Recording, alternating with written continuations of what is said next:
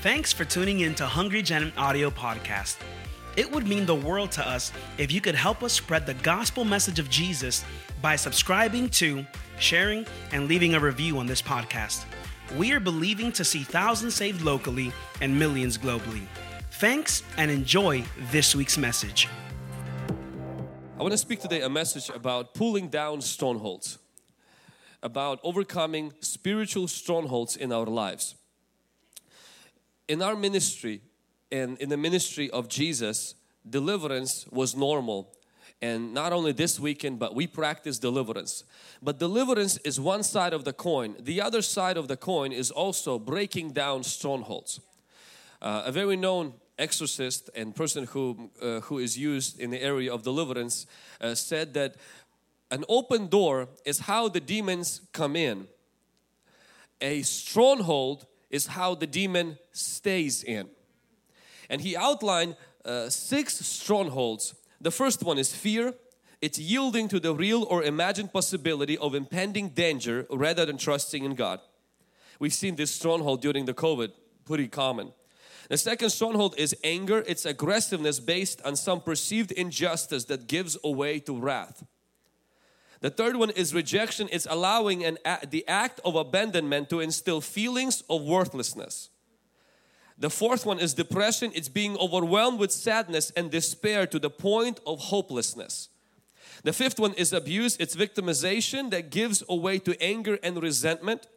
And the sixth one is self-hatred. It's intense aversion to one's self-worth that denies the worth and value of humans as unique creators of God and worthy of His love.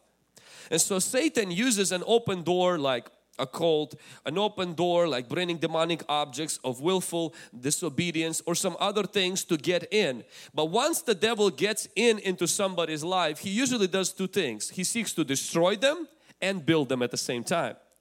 Destroy their life and build a mindset that even if you get the demons out, the person will still be tormented because of the stronghold that Satan has built.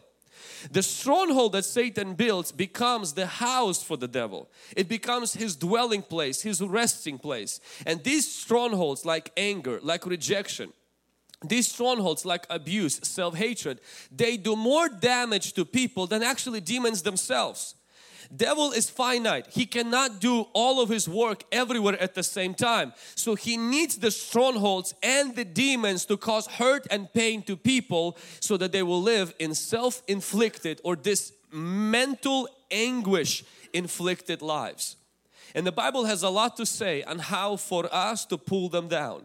If you have your Bible or if you have an app, a Bible on your phone, I want us to go together to Corinthians, 1 Corinthians chapter 10 and verse 4 and verse 5. We also want to remind you that all of our notes on the YouVersion Bible app, and sometimes it's very difficult to write everything down, all of them are there and you can save them to your phone. 1 Corinthians chapter 4 and verse 10 and chapter 10 verse 4 and verse 5. For the weapons of our warfare are not carnal but mighty in God for pulling down strongholds, casting down arguments and every high thing that exalts itself against the knowledge of God, and bringing every thought into captivity to the obedience of Christ. Historians say that Corinth was an ancient city. There was a hill of 1,857 feet high. On the top of that hill was a fortress, and that fortress had walls around it, and inside of that fortress was a tower, and people were there in that fortress who were really there like the commanding center of the city. And so there's a picture behind, if you could be kind to put a photo behind me of something. It's not like that, but there's something like that, where on the top of the hill there was a wall that protected a tower, and in that tower and in that little fortress lived people who pretty much ruled the city of Corinth. And so it was elevated, it was high. And so if you see the Corinthians, how Paul is describing, he says to pull down the stronghold, anything that is exalted itself against the knowledge of God, bring that down, and to take every captive, meaning like a soldier that's running the whole show from this commanding center. They're no longer going to be commanders, but they're now going to be captives. Bring them into captivity of Christ. So Paul is describing actually someone's mind. As you're looking at the physical picture, I want you to imagine that's really what happens in a mindset. A stronghold has three factors in it. Walls, towers, I'm sorry, not towels. They sound so alike. Towers and captives. Somebody say walls, towers, and captives. Who are not captives when you meet them, they are captains when you meet them. But you have to turn captains into captives. Somebody say walls, towers, and then captives. Walls speak of lies. Towers speak of things that are exaggerated in our mind, not exalted to God. Because anything that we exalt that is not God is exaggerated. Only God can never be exaggerated when He's exalted. You can never exaggerate God. You can never exaggerate God's promises, God's power, and God's goodness. But you can exaggerate the sickness, you can exaggerate your circumstances, you can exaggerate your past, and you can exaggerate yourself. Come on, somebody. And so there are walls which are lies. There are towers, things that are exaggerated. And then last one is the thoughts that are currently the captains, but they have to become captives. And so that's what we're going to talk with right now. If you take your notes, write this down. The spiritual walls are built with lies. Spiritual walls are destroyed by the truth. In other words, spiritual walls are broken down when we confront the lie and conform to the truth. But spiritual walls are built when we conform to the lie and criticize the truth. Strongholds are built with lies. And this lie is a wall that goes around our life. And that lie many times does not come as like a lie. It's just something that is contrary to the truth. For us as Christians, the truth is not the fact. The truth is not what we see and what we feel. The truth is what God's Word says. For us as Christians, the truth, the Bible says, Jesus says, I am the truth. So God's Word is the truth. Everything else is not.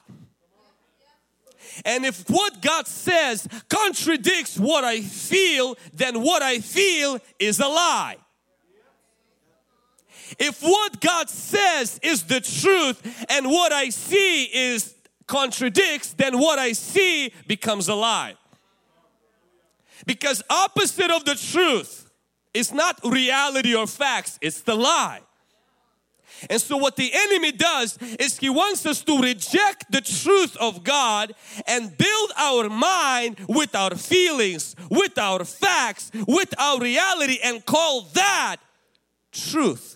My friend, just because it's true, it doesn't make it truth. Your feelings are true, but God's Word is the truth. The sickness in the body is true, but the healing in Jesus' body is my truth. The fact that I fall into my past sin is true, but it's what Jesus said is the truth. So what many people do is they take what is true and make it truth. And that's how the lie is formed. Let's take Israel for example. God calls them an army, but they call themselves grasshoppers. In fact, Scripture says in Exodus chapter 6 verse 26, these are Aaron and Moses to whom the Lord said, bring out the children of Israel from the land of Egypt according to their slaves. That's not what the Bible says. When they were slaves, God called them, bring them out according to their armies. God already saw them as an army. You see a little bit later in Exodus chapter 12 verse 41, and it came to pass at the end of the 430 years, on the very same day, it came to pass that all the armies of the Lord went out from the land of Egypt. God didn't call them slaves. He did not call them losers or victims. He called them the armies of the Lord. We see later on again and again. But I want you to see how they saw themselves. Numbers 13 verse 33. When we saw the giants, the descendants of Anak came from the giants, we were like grasshoppers in our own sight. And so we were in their sight. They're saying we were like grasshoppers in our own sight, and they also saw us as grasshoppers. So God says you're a soldier, but you feel like a grasshopper. The truth is what God said. What you feel, what you see, what the doctor's report says, what your coach said, what your ex said about you is true. But the truth is God's word. Lies are things that are true. They're just not the truth. And when they become built brick by brick, thought by thought, word by word, they become a wall in which we have a demonic stronghold of fear, demonic stronghold of anger, demonic stronghold of abuse, demonic stronghold of self-hate, demonic stronghold of rejection. Nobody likes me. I am worthless. I will never succeed. And then we have these confirmations. The circumstances seem to line up to confirm our dominant thoughts about ourselves. In reality, all of that is demonic scandal. It's demonic agenda. We've allowed things that are true, that are not the truth, to penetrate, fill and saturate our mind, and today we have a wall, and God wants to break down the walls of lies. You may feel like a grasshopper. You may feel rejected. You may feel abandoned. You may have been rejected. You may have been a person that has been even victimized, but you must understand, as a Christian, what God says now determines your truth. And so you have to fight against the lie. You have to resist the lie, and you have to receive and assist the truth. Not only God said to them that they were an army, and they said we're grasshoppers, but God also said about the promised land, He says the promised land was land, good, large, and flowing with milk and honey. Did you know what they said about the promised land? It's the land that devours its inhabitants. So God says it's a good land, it's a large land, it flows with milk and honey. And they said, it's the land that eats anybody that steps on it. So you don't eat from the land, it eats you. Now that's scary. What happened? There is a truth, and there is also fear, lies. They despise the promised land. What does that teach me? Is that as a Christian, when I get delivered, when I get saved, I have to adjust my attitude toward God's truth. I have to adjust my thoughts, my words to what God says, even if temporarily, currently, it's the furthest thing from being true. Even if there is a conflict between what God said and what I feel, I have a choice to what do I conform to, the truth or what is true. The conflict, my friend, gives me a choice. The conflict does not pull me to the lie or the truth. The conflict is the fork in the road. Now I have to choose. What do I conform and what do I confront? What do I adjust and what do I attack? Because the moment I adjust to the lie, I will attack the truth. The moment I conform to the lie, I will be uncomfortable with the truth. I will criticize the truth. I will make fun of the truth. I will say those people are crazy. They believe stuff they don't see. They believe stuff that is not even real. You will begin to criticize the very thing. Why? Because when you adjusted to the lie, you're scared of the light. It hurts your eyes because you're so used to the dark. You said, turn that off. It hurts my eyes. Because you've been complacent and you've been adjusted to the lie that you are not loved, that nobody cares about you, your life will mean nothing, that you have no plans and God has no plans and you have no future, that you're rejected by everybody. Nobody ever will ever like you and marry you, or you will never have this and you will never have that, and you got so used to the dark, you adjusted your attitude to that lie, that today you attack the light, you attack the truth. My friend, what God says and what we feel will always contradict, which creates a conflict. And in this conflict, we have a choice. God doesn't make this choice for us. Devil cannot force us. God will stand on one side and say, come this way. I'll renew your mind and transform your life. And the devil says, no, but this is easier. You have to do nothing. Just walk in this path and you don't have to confront lies. You just be as things are. Just let it flow. Let it go. Let it flow. And the life is going to end up where you don't want to go. And then you're going to blame God because He let you be like that. You're going to blame people because they don't love you. You're going to blame the doctor. You're going to blame Trump. You're going to blame Wall Street. It's always going to be somebody's fault because you are a victim. But in reality, my friend, God wants us to adjust to the truth and attack the lie. Adjust to the truth and attack what is true but is not the truth. Can somebody say amen? Amen. Israel said the land is going to eat us up. Can I ask you a question? Do you despise God's promises in your life? Do you despise your family? Do you despise the process you're currently taking? Do you despise prophetic words? Have you despised God's peace? Have you despised the small little good things because you don't allow God's truth to become the stronghold, but the enemy has built a lie. It has infiltrated your attention, it has infiltrated your confession, and it has infiltrated your attitude. And today it's the spirit of your mind, meaning it's the atmosphere of your inner being. You're a negative person. You're an angry person.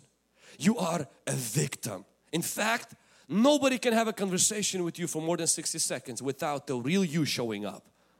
Without the blame game sticking in. Without, pretty much, you are now that person. It's no longer what happened to you. It's now who you are. Nobody wants to be friends with you. Nobody wants to hire you. And you use all of that people are doing to you as a confirmation that you were right. What did Israel do? The moment they came to the Lord and they said, we can't take the land will eat us. God, it eats people. Like we step in, takes us in. It's like the horror film. The land eats people. We are like grasshoppers. We're nobody. But God says the land is good. No, I hate it. I don't like it. It eats me. Some of you, that's what God says about your spouse. You say, your spouse eats me. God says, that's a good spouse. Flowing with milk and honey. No, Lord, you gave me a crazy woman. You gave me a crazy husband. But God says, I want you to conform to the truth. Don't conform to your spouse. And then this is what happened. They came, they complained, they whined, and then this is what happened. The Bible says, and then they said, and they presumed to go up unto a hilltop. Nevertheless, the ark of the covenant of the Lord and Moses departed not out of the camp. Then Amalekites came down and the Canaanites which dwelt in that hill and smote them and discomfited them and even unto Hormah. Numbers chapter 14 verse 44 and verse 45. Then they went to fight only to have their suspicions and presumptions confirmed that they are losers. And guess what happened? They lost the battle. They just got confirmed they're not meant to win. They are grasshoppers. Land does eat people for lunch and their life sucks. Because when you lost a battle here, you will always lose a battle in life. Why fight for your marriage if you already lost that in here? Why fight for prosperity if you are poor here? Honestly, why even go to college? Why try to win a battle on the outside if you have surrendered to the battle on the inside? Why fight Amalekites if you don't first fight your own attitude? Why first do that? Because when we lose a battle mentally, we will lose a battle as a military. They lost it as a military because they first lost it here. I've seen this more than I can count. In fact, I lived this myself. I was that person. I was negative. I was convinced nobody loved me. And I had evidence to prove that. It's my face. I did not like how I looked. And the crazy part is this. The more I said that about myself, the more I felt that, the more confirmation happened on the outside to confirm that. And it's almost like everywhere I went, I got more confirmation that I was a loser. That my life will mean nothing. I will never succeed. I will never be of any value to anybody else. And all of that was just like my testimony. See, that person said this. Those people kicked me out. Those people never invited. That person never even acknowledged. I passed them by. Those people, I feel a vibe from them. I don't like it. And all of that, I use that to confirm, Vlad, what you believe about yourself is true. My friend, because anytime you allow that lie to come in, the devil will always send you testimonies. Your personal confirmations. And Israel just had one. They lost the battle. Why? Because they lost it here first. My friend, what I want to encourage you is to take the walls down brick by brick. It won't happen through one message. It won't happen through one book. And it might not even happen in 1 year. But if you will begin to practically, a few things. Commit to the truth. Somebody say commit to the truth. Commit to study the truth. Commit to memorize the truth. Commit to fill yourself with the truth. You shall know the truth and the truth will set you free. Somebody say commit to the truth. You might still not feel it. You might not believe it yet. Commit to reading it, studying it and memorizing it. The second thing is this, is conform to the truth by confessing it. Not feeling it. Your feelings will not be there yet. Meaning you conform your mind to the truth by confessing the truth. You might not feel strong, say, let the weak say, I am not weak but strong. Let the poor say, I am blessed, I am rich. Let the sick say, I am healthy, fighting sickness. Instead of saying what you feel, say what you know. Conform your mind. Begin to adjust your mind slowly but surely. You might have still the same attacks. You might still have the same problems. You might still feel like it's the same life. And what God says is not truth. But if you will begin to commit to study the truth and then conform your mind by confessing the truth. And the last one is you have to confront the lies by the confession. When the thought comes in, you're worthless. Say, devil, let me stop you right there. No. You're a liar. Your life sucks. You're going to hell. I'm not. Bye-bye. You confront the lie.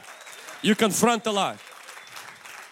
If one of your friends moves on from your life and says you suck, nobody will ever marry you, say, you know what, stop talking about yourself like that, because that is not about me, okay? I don't know who you're describing, but that's definitely not me. Maybe the old me, but that died on the cross 2,000 years ago. The new me is a new creation in Christ. I can do more, all things through Jesus Christ. I'm more than a conqueror. Talk to my hand because my head doesn't hear you. You have to confront that, and you have to stop people in the tracks and say, no. That is you not describing me. You're describing you, but not me. Because people always see things not the way they are, the way they are. So just because they're angry at you, in reality they're really angry at themselves. Hurt people hurt people. Are you with me? Somebody say walls of lies. So the strongholds are built with walls of lies. The second, I want you to say this with me, say towers of exaggeration. In Corinthians it says this, it says we not only bring down the stronghold, so that speaks of breaking down walls, but then he says now we're climbing the hill and there is a tower. It's a command center.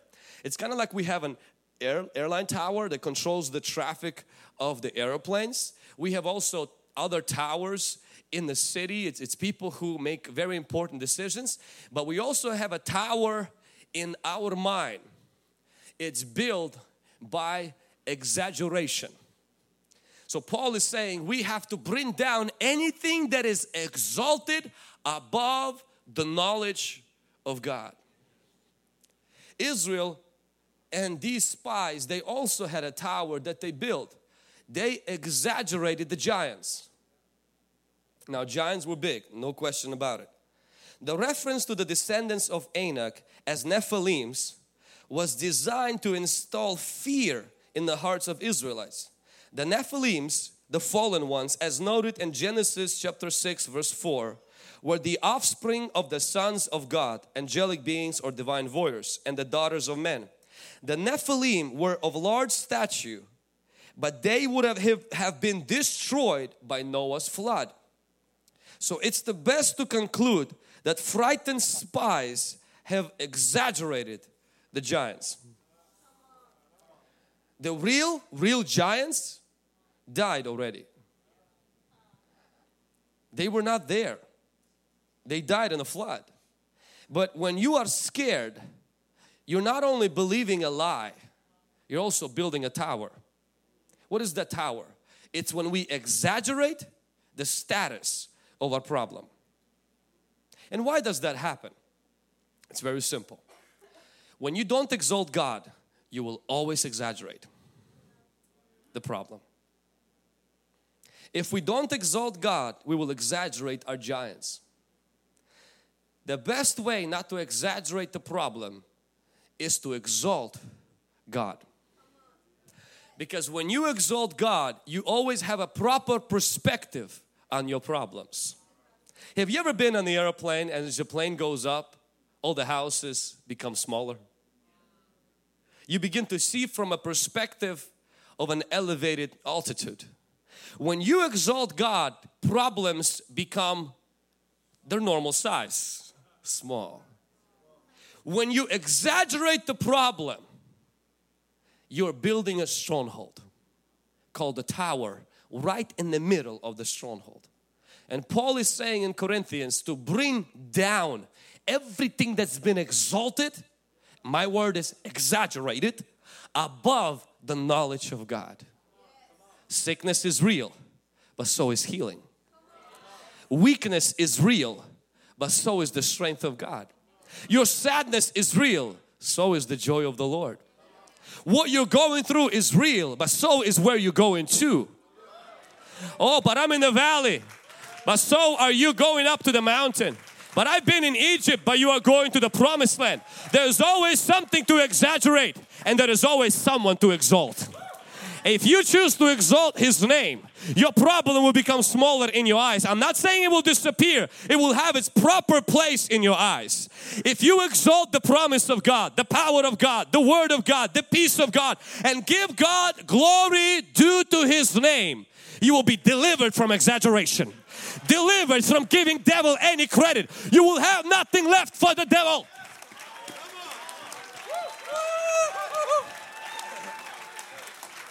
You may say, why is he jumping? I'm just excited. Come on, somebody.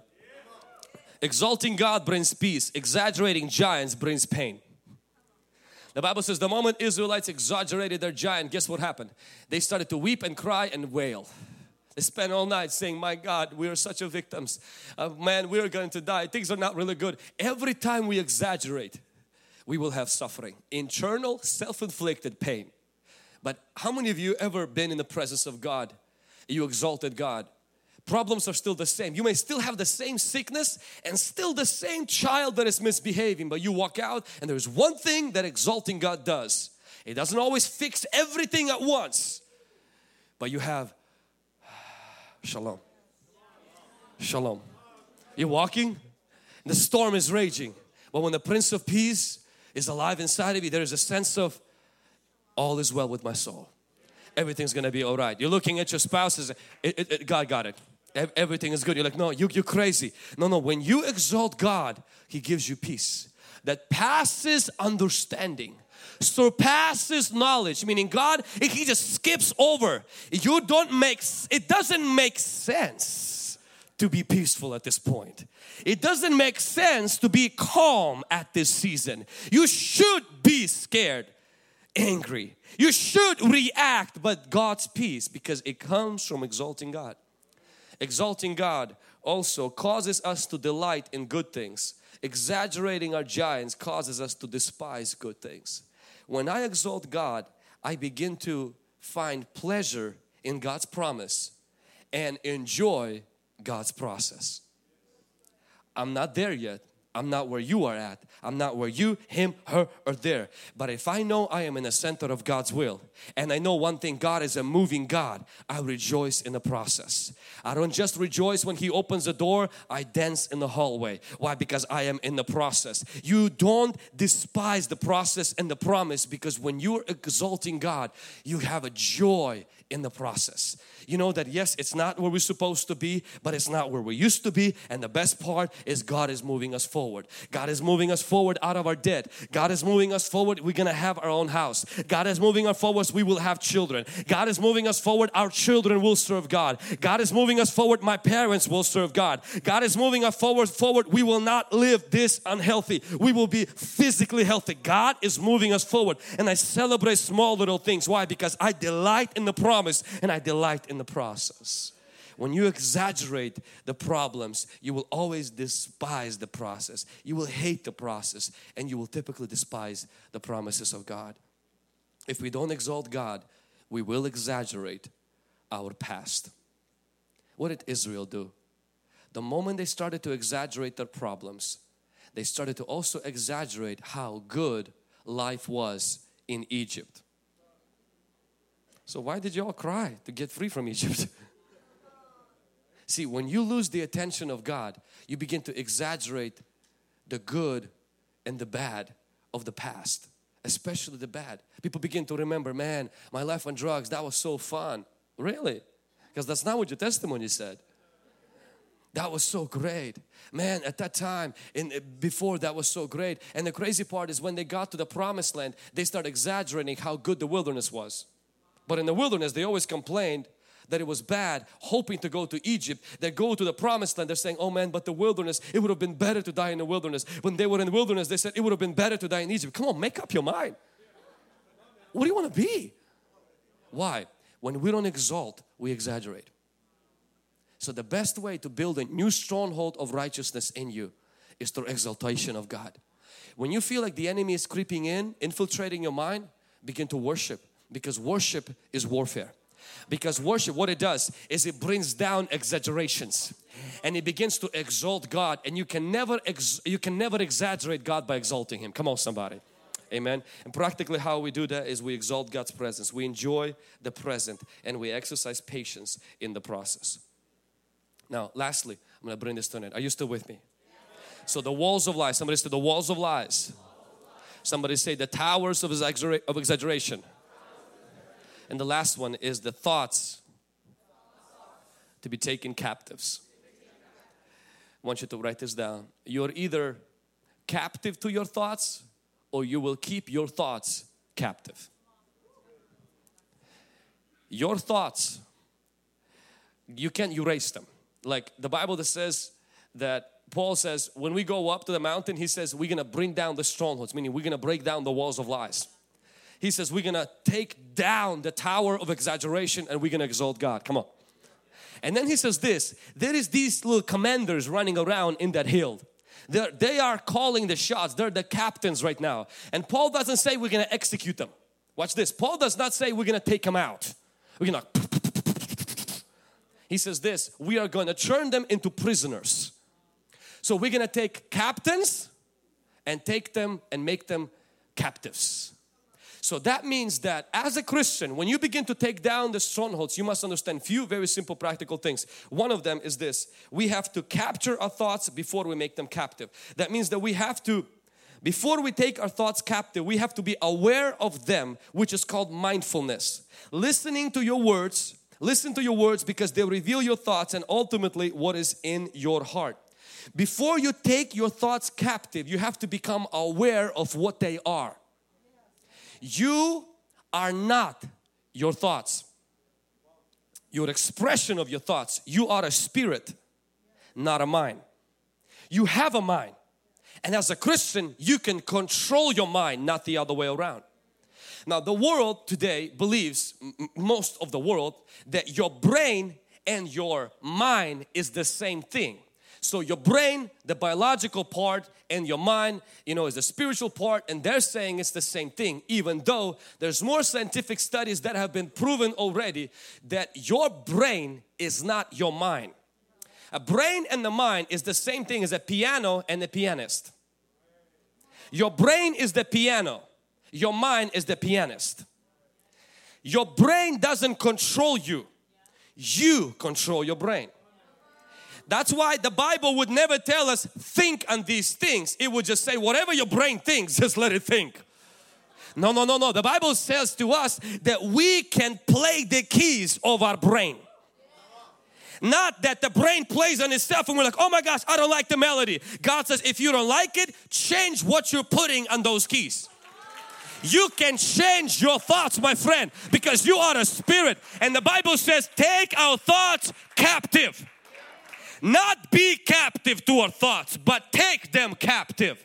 But to take them captive, we have to be aware of what they are. What are those dominant thoughts? What are the default thoughts? Why do you quickly, automatically, by default, without thinking, think the first thing when they do that? When that happens, why is the first thought spurs out of your soul and out of your heart? You capture that. You can captivate it until you capture it, meaning okay.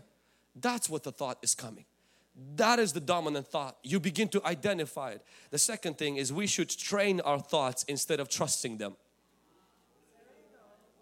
Many people trust their thoughts. Bible tells us to teach our thoughts. Your thoughts cannot be trusted.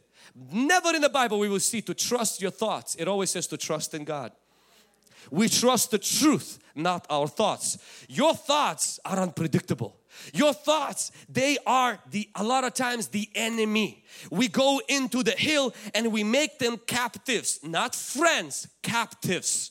That means we train them, we subdue them, we handcuff them. We don't trust our thoughts. People who live in the spiritual strongholds are this: they always take their thoughts as God's word. A thought came into my mind, it must be true. Not everything that is in your head is true. The Bible says a man should not trust his heart because a heart is deceitful above all things. We trust God with our thoughts. We train our thoughts. David says he trains my hands for war and my fingers for battle. Your thoughts need to be trained the same way your muscles need to be worked out. You cannot live as slave to your thoughts.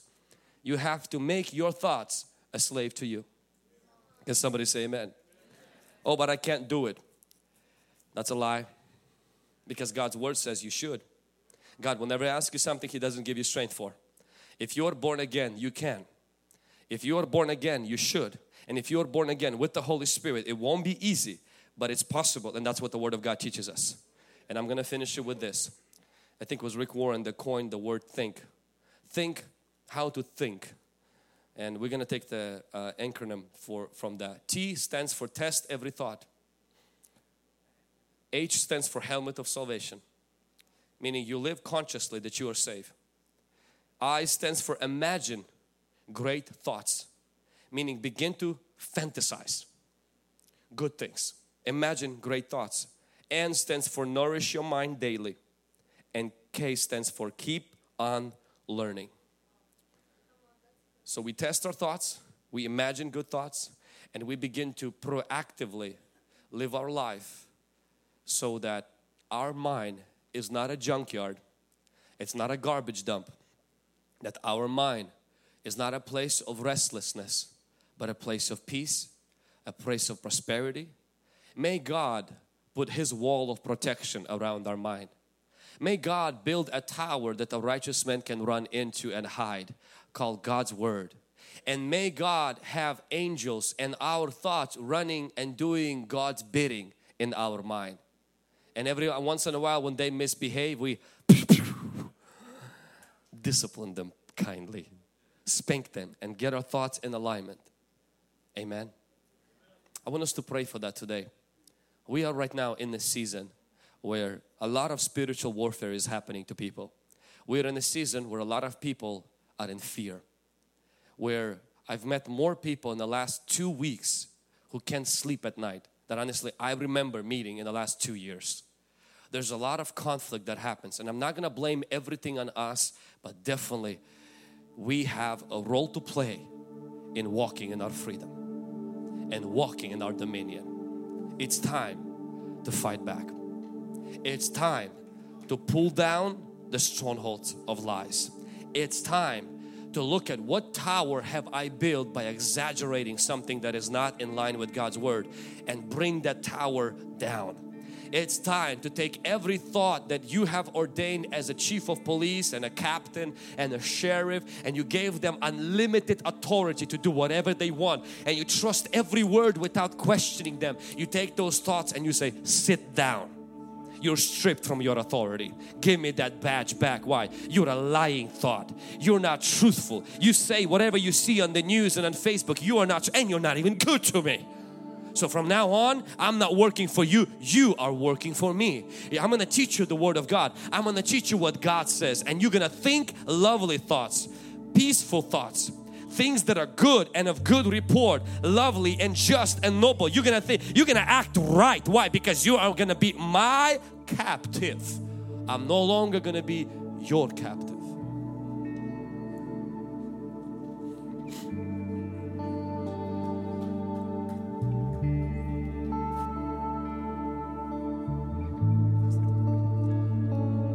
Amen. Let's begin to pray right now. But the first and foremost, what I want to do right now is I want us to exalt God. 60 seconds, 120 seconds. I want you to just exalt Him right now. The way we exaggerated, I want us to do exactly the same way right now, except exalt. Exalt Him. Exalt His promise. Exalt His faithfulness. Exalt His goodness in your life. Exalt everything that He has been to you. Right now I want you to take your eyes off of your problem, off of your giant, off of the walls, off of the troubles, and I want you to just open up your lips. The way you complain, I want you to worship the same way right now. The way you go walk around the house and whine how your life is not good right now, I want you to begin to lift Him up and begin to say, the Lord is good and His mercy endures forever. The Lord is good and He is unfailing. He renews His mercy every morning. He saved me. He healed me. He delivered me. He sanctifies me. Come on, church, I want to hear your voice. I want to hear from the back to the front. And those of you watching us on live stream, this is a moment to exalt the King of Kings, to exalt the Prince, to exalt the Prince of Peace, to exalt the everlasting Father, to exalt the wonderful Counselor. Let's begin to exalt Him. Let's begin to exalt Him. We exalt Him. We exalt You. We exalt You, Jesus. Oh, Jesus.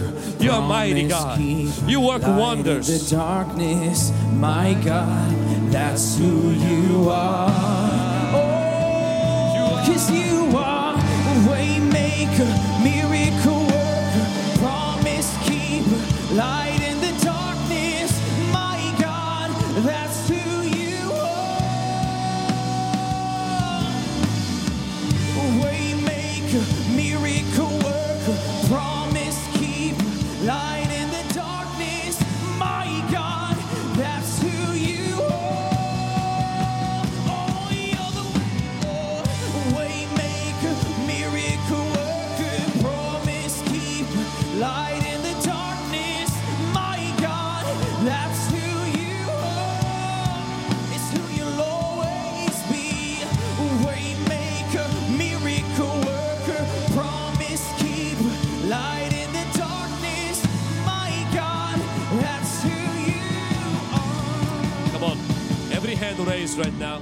I want you to begin to right now exalt above anything that's dominating in your life. If it's sickness, begin to say, Lord, I exalt you above that disease. I exalt you. If it's a demonic influence, begin to say, Lord, I exalt you against right now that sickness. I exalt you right now above that problem. I exalt you above that marital issue. I exalt you above that situation right now. Begin to vocalize it, verbalize it right now. Yes, Father God, we exalt you right now, Jesus. We exalt you above our circumstances, Lord. You are the one that deserves to be exalted, Lord. We thank you that your word is yes and amen, God. Despite of our circumstances, God, despite of what we're going through or what we're feeling in our bodies, God, you deserve to be praised, God. And your word stands forever. And it's the truth, God. And we worship you, Jesus. We worship you for who you are. We worship you for that you are a great God in Jesus' mighty name. Say, Lord Jesus, Lord Jesus, I agree with your word as my truth, and I disagree with every lie, with everything that's true but it's not your truth. I disagree with the devil. I disagree with my illness. I disagree with depression. I disagree with spirit of fear. I disagree with the curse of poverty. I disagree with generational curses. I break that lie over my life, over my mind, over my emotions. In Jesus' name, I bring you down. I bring you down. In Jesus' mighty name. Right now, I want us to pray for our thoughts. For those people who feel like your mind has become just this buzz and there is no purity of thoughts, there is no consistency in thoughts. Place your hand upon your mind right now. It's just a symbol, it's just your brain. Your mind is not in your brain. But we're just gonna play right now for our thoughts. I want you to right now, instead of praying, I want you to begin to take your thoughts captive. Begin to say, I take my thoughts captive in the name of Jesus. I'm the captain of the ship. I'm the captain of the soul. My spirit, I take my thoughts captive right now in the name of Jesus. Every thought that is running rampant against the will of God, I take it captive right now in Jesus' mighty name. Lord, we just take captives every thought that rises against your word in Jesus' name. We pull down every demonic stronghold upon our minds, our thoughts in Jesus' name. We come against you, stronghold, and we take you captive in Jesus' name. We bless our mind right now, and we command our mind to align to the Word of God. In Jesus' name, we take captive every thought that rises above the knowledge of the truth of Jesus Christ right now, in Jesus' mighty name. In Jesus' mighty name. Yes, Lord, we're going to trust you with our thoughts. Lord, but we're not going to trust our thoughts. We're going to train our thoughts. We're going to test our thoughts, Lord. We're going to choose what we put our mind in, what we put into our mind. We're going to choose new imaginations, Lord. We choose today, Lord God, to keep our mind pure. We choose, God, today, Father, that you will guard our mind as we fix our gaze on you, Lord. In Jesus' mighty name, I take a moment right now and I rebuke every spirit of depression in the name of mighty Jesus. I rebuke every spirit of fear in Jesus' name. I rebuke also insomnia in the mighty name of the Lord Jesus Christ. Every intrusive thought, suicidal tendencies, in the mighty name of Jesus, be broken right now in Jesus' name. Every self-hate, every single self-hate, I rebuke that, and self-rejection be broken over people's minds right now. I loose you right now in Jesus' mighty name. I loose you to walk in freedom. I loose you to walk in your victory. I loose you to walk in the fullness of God's word, in the fullness of God's grace, in the fullness of God's love for you. In Jesus' mighty name, I loose you from the spirit of poverty, that you will walk in abundance in your mind, that you will walk accepted in your mind, that you will wear the helmet of salvation in the mighty name of Jesus Christ, in the mighty name of the Lord Jesus Christ, in Jesus' name. Hey guys, I hope you enjoyed this week's message. If you like what you've heard, you can find more of this great content on YouTube, Facebook, Instagram, Twitter, Snapchat, TikTok, and even Pinterest. In other words, we would love to connect with you for the latest and greatest info on all conferences and internships. Remember, better is not good enough. The best is yet to come.